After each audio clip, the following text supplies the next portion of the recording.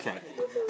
Well, some of you haven't been here in a while, and then some of you have. But this is our last week in this series we've been doing called Lies of the Devil. And next week, we're going to start our last series before summer comes.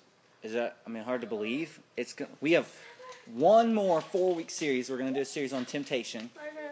And then summer's going to be here. So, actually, no. Summertime is going to be kind of special, and we'll talk about that more as we get closer. But for tonight, I want to finish up. Huh? Oh, yes, life lessons. You're right. Very smart. Yes. Very, very funny. You should take that on the road. This is the final message in this series, and I would say, if I had to say that there was something that I have seen do more damage in people's lives, or cause more damage in and outside the church, ruined more marriages, more relationships, more families than anything else in my entire life, and I realize I haven't lived a whole long life, but in 27 years I've seen this cause more damage than anything else I can think of, and it's the lie, it's just sex. And I didn't tell a lot of people that I told you guys this morning that's what we were going to talk about, but I didn't, get real crazy about letting everybody know, because there's a tendency when you tell people you're going to talk about sex, either one of two things happens. Either everybody shows up, or nobody shows up. So, I think we got a good even mix of that. But people you go to school with, if most of you all go to public school, right? I think. Are you the only one that doesn't go to public school? All right, thank you. I don't go to public school. You have probably seen this lie in action in your schools, right? Well, that's not what I meant. You know what I mean.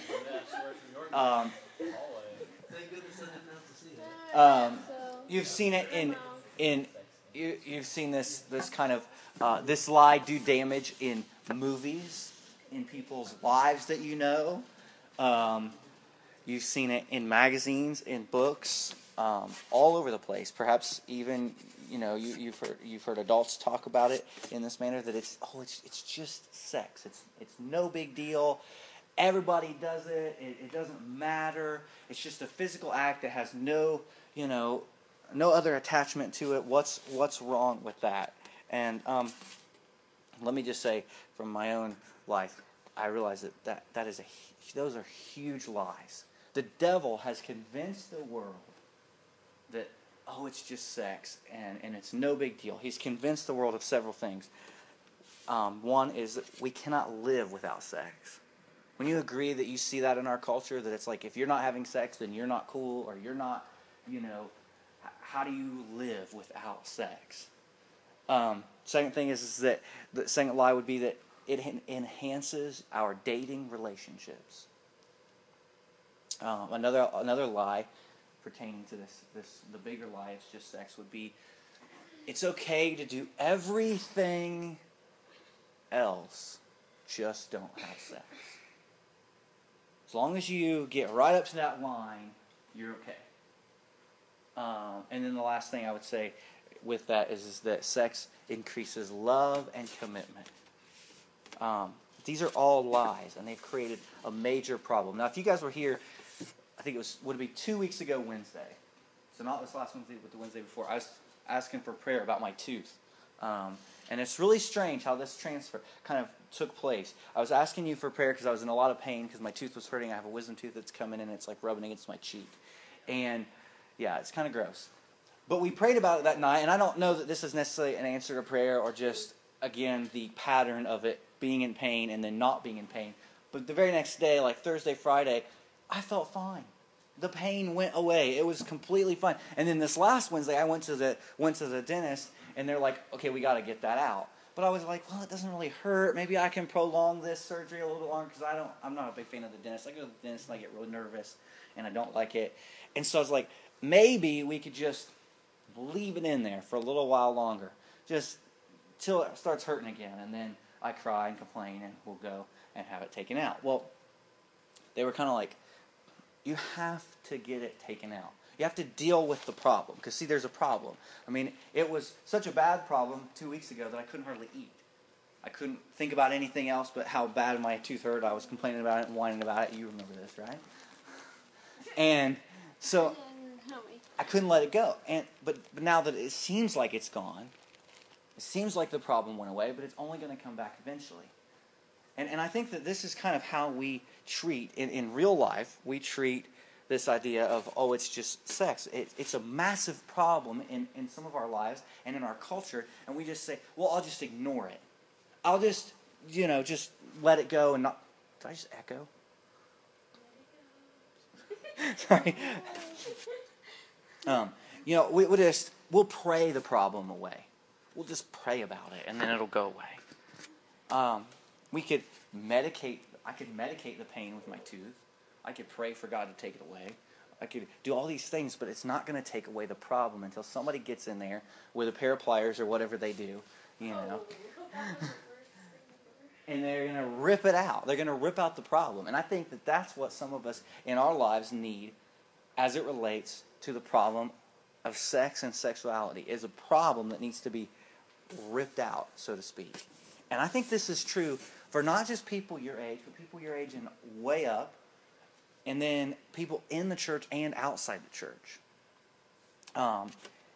And I think the issue is all centered around the idea that it's never just sex. It's never just sex. When two people come together like that, there's something so much deeper that's taking place than just a physical act that doesn't really matter, that doesn't have emotion and this spiritual connection and mental connection and so much more than just a physical thing.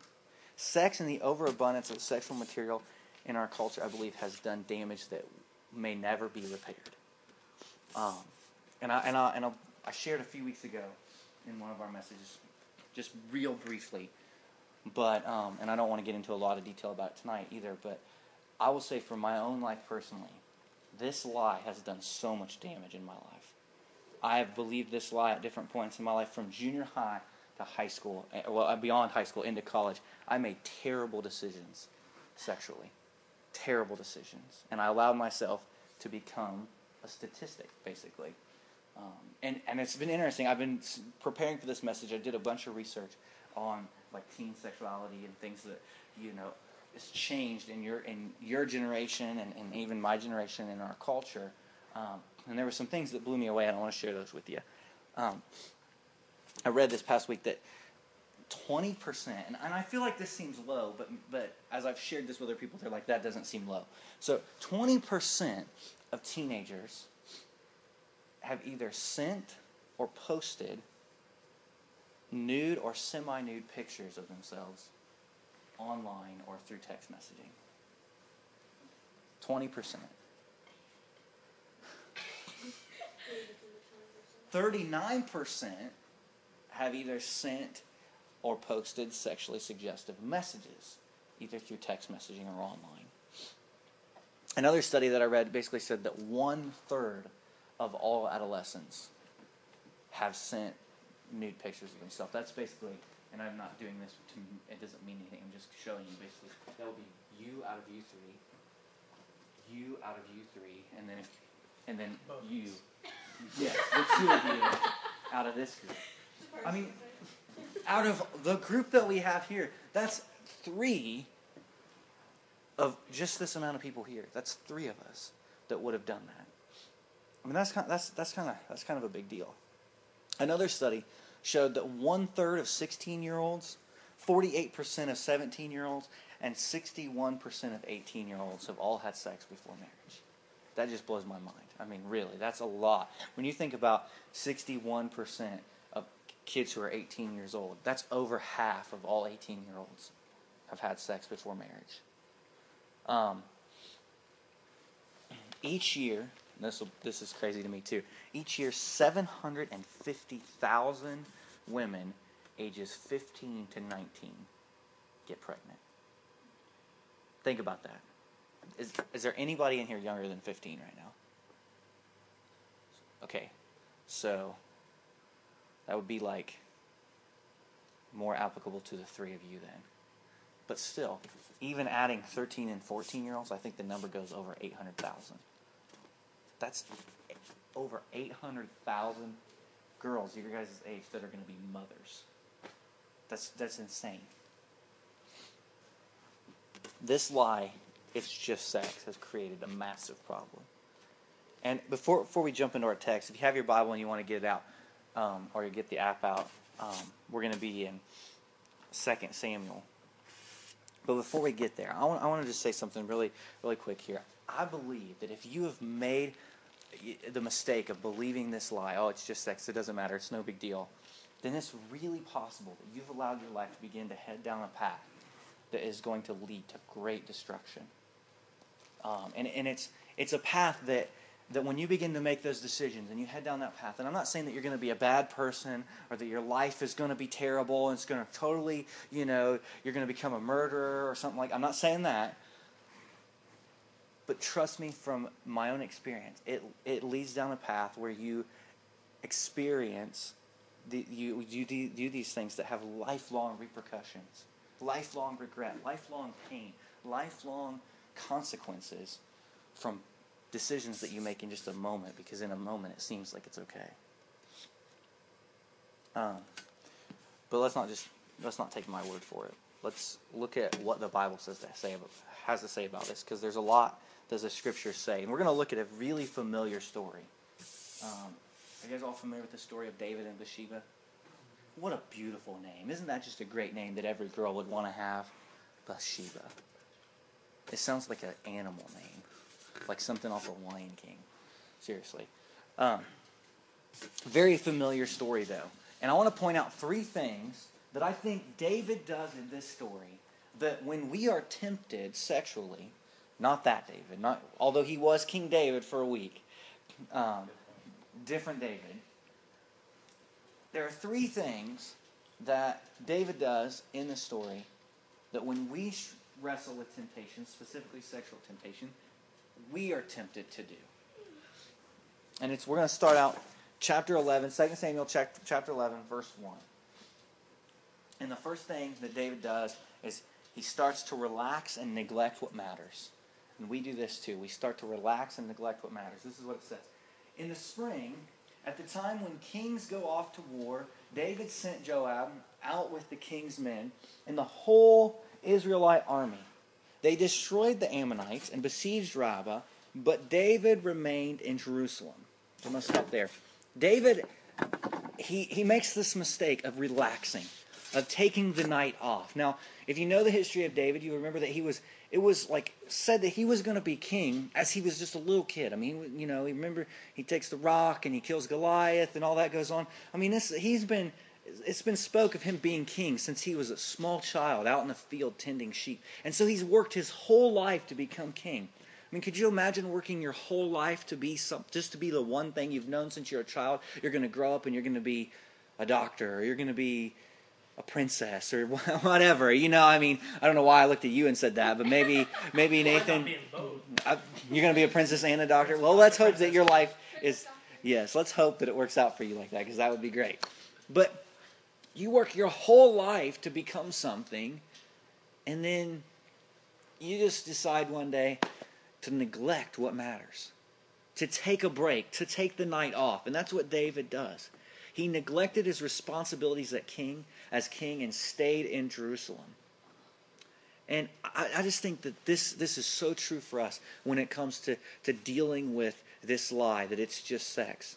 We reach a point where we stop trying to avoid the temptation. We slowly neglect the warning signs, the things that keep popping up in our face saying, hey, don't go down this path. And then we find ourselves fully immersed in a life of sexual sin. Now, let me give you an example of what I'm talking about from my own life. When I was in high school, I dated this girl who will remain nameless. It wasn't Allison, just so you know. But, and we were both Christians, and we wanted to do things right. We set out with the best of intentions. And so we set up these rules and these boundaries in our relationship. And there were rules that were good rules, like, hey, don't be in a room alone. Don't be in a house by yourself without parents or somebody else around, another adult around. And these are the two that I think should be absolutes for all of you. Don't use a blanket together, and don't watch a movie in the dark. I know it seems silly, but I'm telling you, those things, that is a recipe for disaster. Watching a movie in the dark and getting a blanket, it's just, it doesn't lead to making popcorn. I promise you that. I promise. What? No.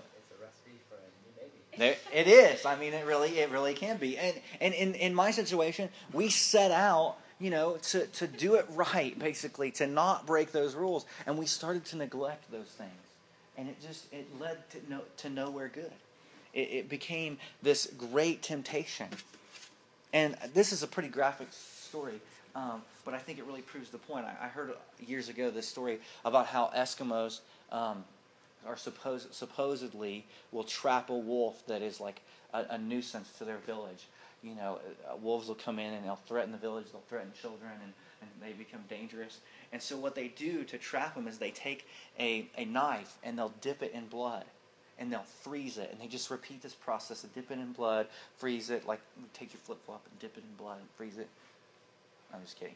Take it and dip it in blood and freeze it and dip it. And they just do this over and over and over again until there's tons of layers of frozen blood on the knife. And then they bury it in the snow with the blade sticking up. And this wolf will come, thirsty for blood, and start licking that knife. And licking it. And licking it. Until he doesn't realize, but the blade has actually cut his tongue. And he's drinking his own blood. I know this is gross, I'm sorry. And what happens is he just continues to lick that blade because he's so thirsty for blood, but he doesn't realize he's drinking his own blood. And by morning time, he's laying dead in the snow. Yeah, sad stuff. Well, I think that, there's not a mess. You're right. See, the wolf doesn't notice that there's a problem. And I think that that's true for many of us when it comes to dealing with sexual temptation. We're playing with sin. We're playing with that line. We're walking kind of a tightrope, and we don't realize how close we are to finding ourselves laying in the snow dead. Not physically speaking, but spiritually speaking. The second thing that David does, that we do, is we go to places that we shouldn't go. Listen to this, verse 2. One evening, David got up from his bed, walked around on the roof of the palace. From the roof he saw a woman bathing. The woman was very beautiful, and David sent someone to find out about her. The man said, "She is Bathsheba, the daughter of Eliamad, the wife of Uriah the Hittite." Then David sent messengers to her. She came to him, and he slept with her. Now she was purifying herself from her monthly uncleanness. Then she went back home. The woman conceived and sent word to David saying, "I am pregnant." Now, I can guarantee you that when David heard that, he was freaking out. Most men do, even when they're married. When Allison told me that she was pregnant with Jocelyn, I about passed out because we weren't exactly planning on having another baby at that time, so it shocked me. And so I imagine that David was pretty shocked at this moment. But he went to a place that he should have never gone. And I know that it seems insignificant, because you think about it, he went up on the rooftop. What's so bad about the rooftop?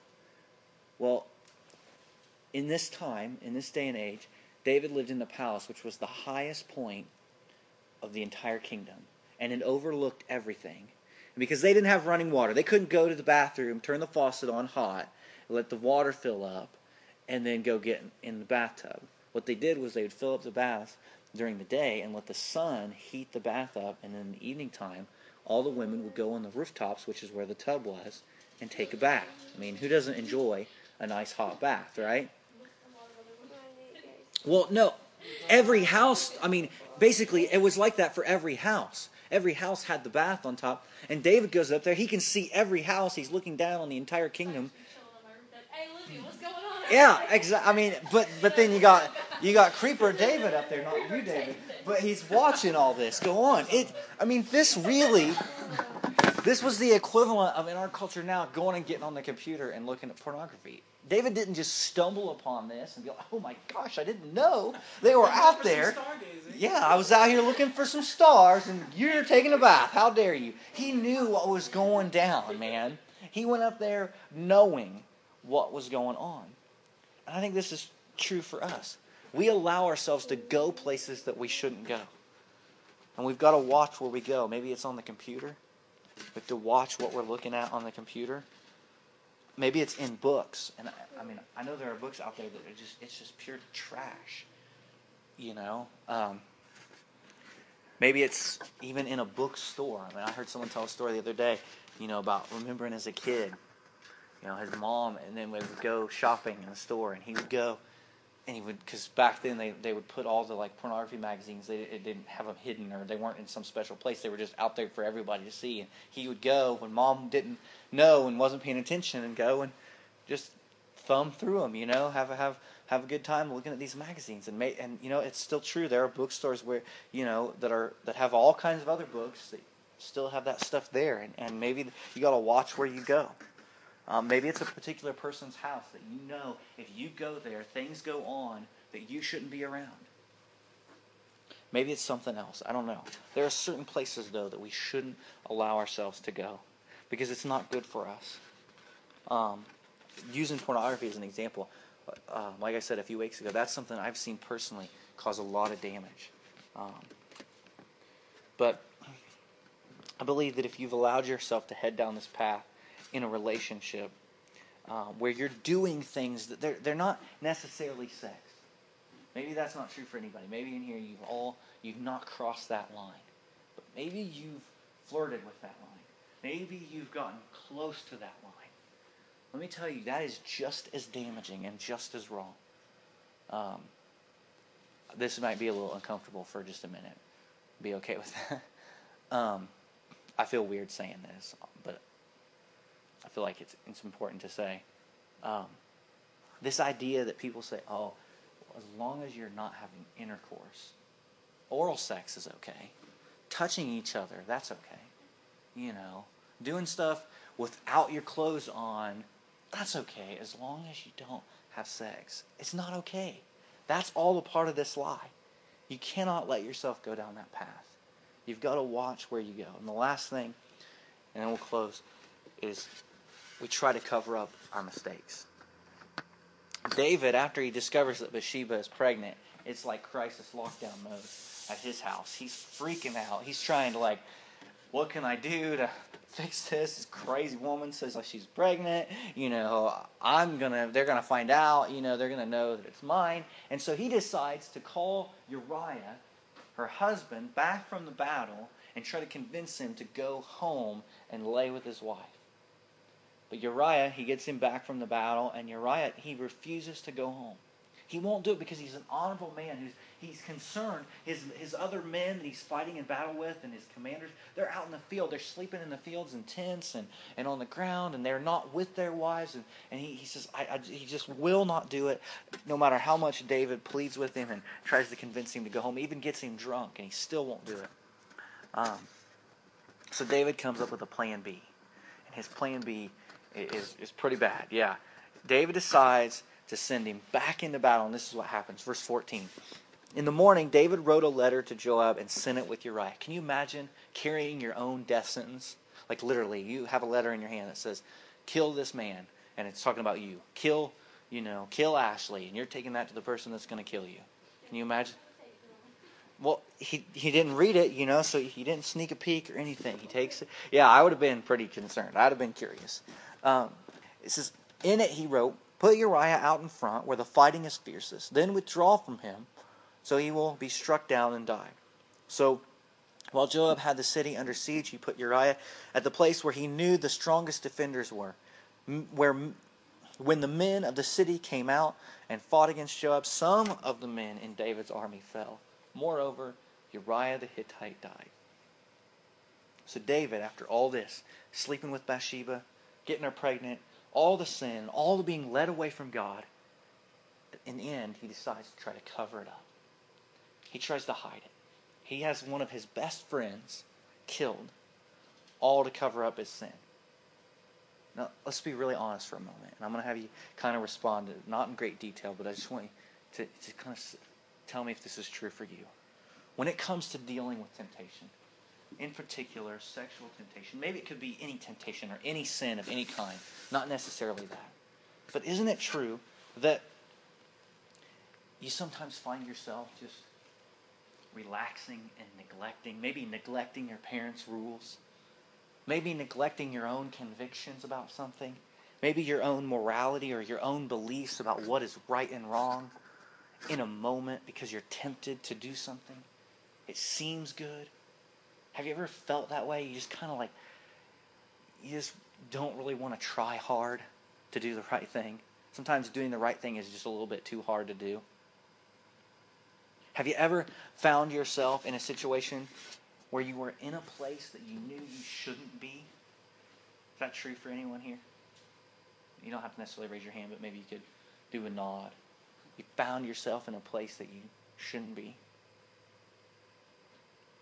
Maybe it was alone with a boy or girl, or looking at something online that you shouldn't look at, or sending pictures you shouldn't send, or receiving pictures you shouldn't receive, or maybe it's just simply talking about something or somebody else in a way that you shouldn't talk about them. I mean, that could be as dumb and as silly as talking about somebody that you think is really hot and you just let it go a little bit too far, And then lastly, I think this is true for me. You ever find yourself wanting to cover up your mistakes? To kind of stuff it down and make sure nobody else sees it. You just don't want no one else to know. It's just easier if we just bury it deep within your soul and just don't let that cat out of the bag and just, sweep it under the rug. And just as long as nobody else knows about it, it'll be good, right? I'll be honest, I think that's where I find myself the most tempted. When I struggle with sin or I'm dealing with something, it's so much easier to just kind of sweep that one under the rug.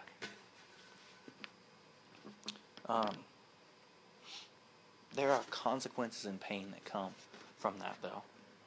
There is damage and hurt that can come from making these mistakes in a moment. And there was one thing that if I could just give each one of you a gift that you could have in your life, would be the opportunity to stand before your children one day and say, I did it right. Daddy did it right. Or mommy did it right. Or to stand before your future husband or your future wife one day and say, you know what? I waited for you. I mean, how awesome would that be? There are not very many people in our world now that can say that. I mean, think about that. You probably know countless people in your school, friends that you have, people that you know, that could never say that. I really wish that I would be able to say that. I really wish that I could have said that. I don't know where you're at with this. Nathan, you might want to set up over there, because this can get dangerous here for a minute. And I don't think you need a mic. I want to close, and I want to do something really kind of visual, and you need this? You need it? All right. Man, you're so neat.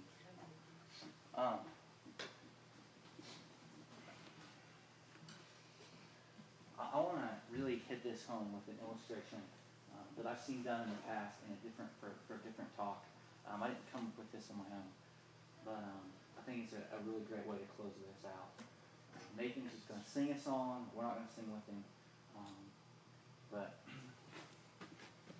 as I kind of close, will you guys pass these around and then pass the things around? I want to close and just tell you two things as we close. If you've made mistakes in this area, be it really small, maybe really big, it doesn't matter to me. I want you to know two things. One, that Jesus offers forgiveness. Maybe it's not even something you've sinned in a sexual way. It could be something totally different. I want you to know that Jesus offers forgiveness. And the second thing is, we talked a couple weeks ago, if you're here, we talked about just follow your heart. It's the idea that we have to guard our heart and protect ourselves from temptation and from sin. And sometimes it means doing crazy things, going crazy lengths to protect our heart from going to that place or to falling into that temptation. And so, that may mean asking someone to keep you accountable, who's going to have an uncomfortable conversation with you all the time and say, hey, what have you been looking at on the computer lately? Would God be okay with that? Would your mom be okay with that? What have you been, doing when you're alone with that boy or whatever? Or that girl? Would Jesus be okay with that? It takes someone who's willing to ask you those questions. But tonight, as we close, I want to give you an opportunity to confess areas of sin on these cards. And I'm going to do one too. No one's going to read it. You can say whatever you want to say. And it could be something sexual that we're talking about tonight, or it could be something totally different, something that has nothing to do with what we talked about tonight. But I believe, with all my heart, that each one of us have something that we can put on this card. Some area where we've messed up, some area where we've sinned in a way, and God is perhaps not okay with what we did, and we need to confess that. And what I'm going to ask you to do is write on your card, and then with nobody looking at it, we're going to put it in this envelope. And kind of as a symbol of the fact that God forgives us of our sin, and then He forgets about it completely, we're going to destroy this envelope. So I'm going to give you 2 minutes as Nathan sings to write on your card, and you can fill the card completely up if you need to, or it could just be one thing. But let's do it.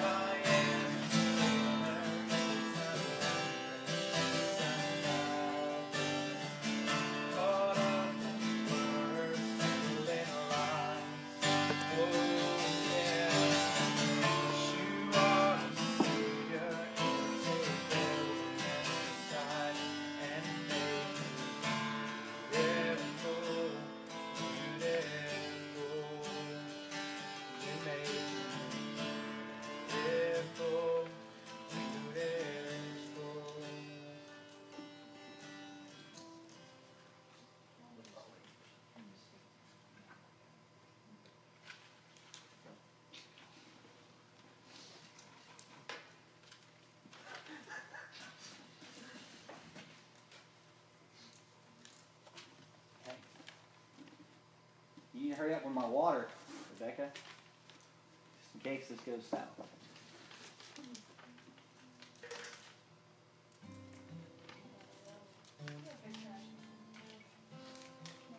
I made sure there was no sprinkler system in here. As far as I can tell, there isn't. So. There's one. There is one? Yeah. It actually be cut above the thing. The wrapper. She's like 4 things of water. Oh, it's inside that? Yeah, she's making this super safe. Okay. Well, hey, I don't think you'd be able to build this without fire. In, there's no sprinkler system. But what if I was right? it probably wouldn't go off. But anyways, you know, this envelope in many ways is a representation of a lot of sin in our life. A lot of times when we've crossed the line that maybe we shouldn't have crossed, or done things that we shouldn't do, and things that we're ashamed of. But tonight, as we close and as we kind of burn this in a symbol of God forgiving us, I would ask two things. One, as we pray tonight, really confess this to God. Let this be your confession to God. And secondly, I would challenge you on Wednesday night when we do small groups to consider confessing whatever's on this card to your small group leader and talking about it. And the reason I say that is not so much just because I think that people want to hear your dirty laundry. It's not that. But the best step towards having victory over this thing is having someone who can hold you accountable, who knows what you're dealing with. Because I would argue that there are probably a lot of people who have gone through the same thing. You're not the only one. So,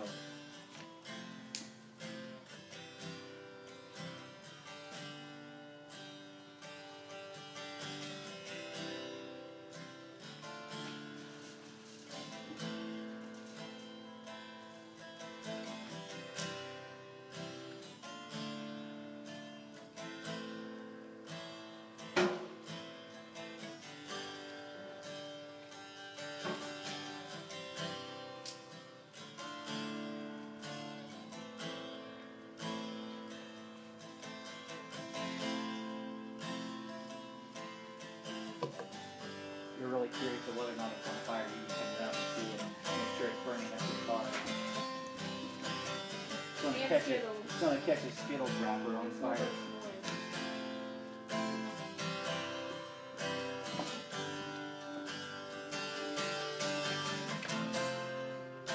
The Skittles wrapper is actually burning better than the paper. That's good news.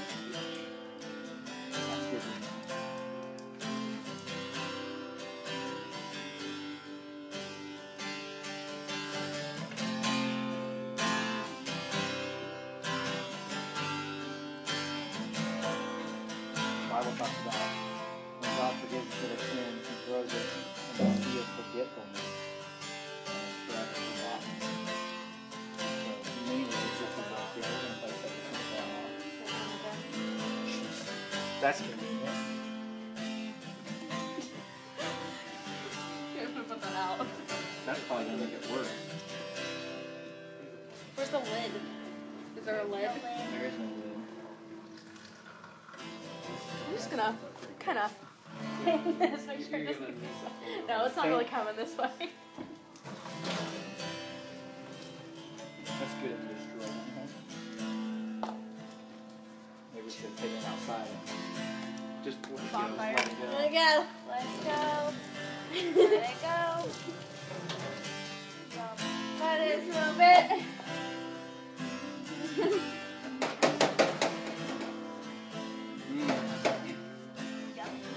Sin is so beautiful, isn't it? That is true. That is pretty nasty. Let's pray, God. You stay up there, Lord. Jesus, tonight we just come to you and just say thank you so much for your death on the cross and what that means for us. The idea that you've forgiven us of our sins. And God, that we can confess those to you. And not only do you forgive them, but you forget them. And you wash us clean. And I just pray for each student here tonight as they confess whatever it was that was on that card to you, Jesus. That they would feel a sense of peace about that confession. Feel that sense of you washing them, forgiving them, and being able to let go God, may we have the strength to ask somebody to help hold us accountable and to make sure that we don't fall into that trap. Again, the temptation is so strong sometimes, and may we just have the strength, God, to put people in our lives that will help keep us from falling into temptation. Lord, we just love you, and we thank you so much for this opportunity to gather together.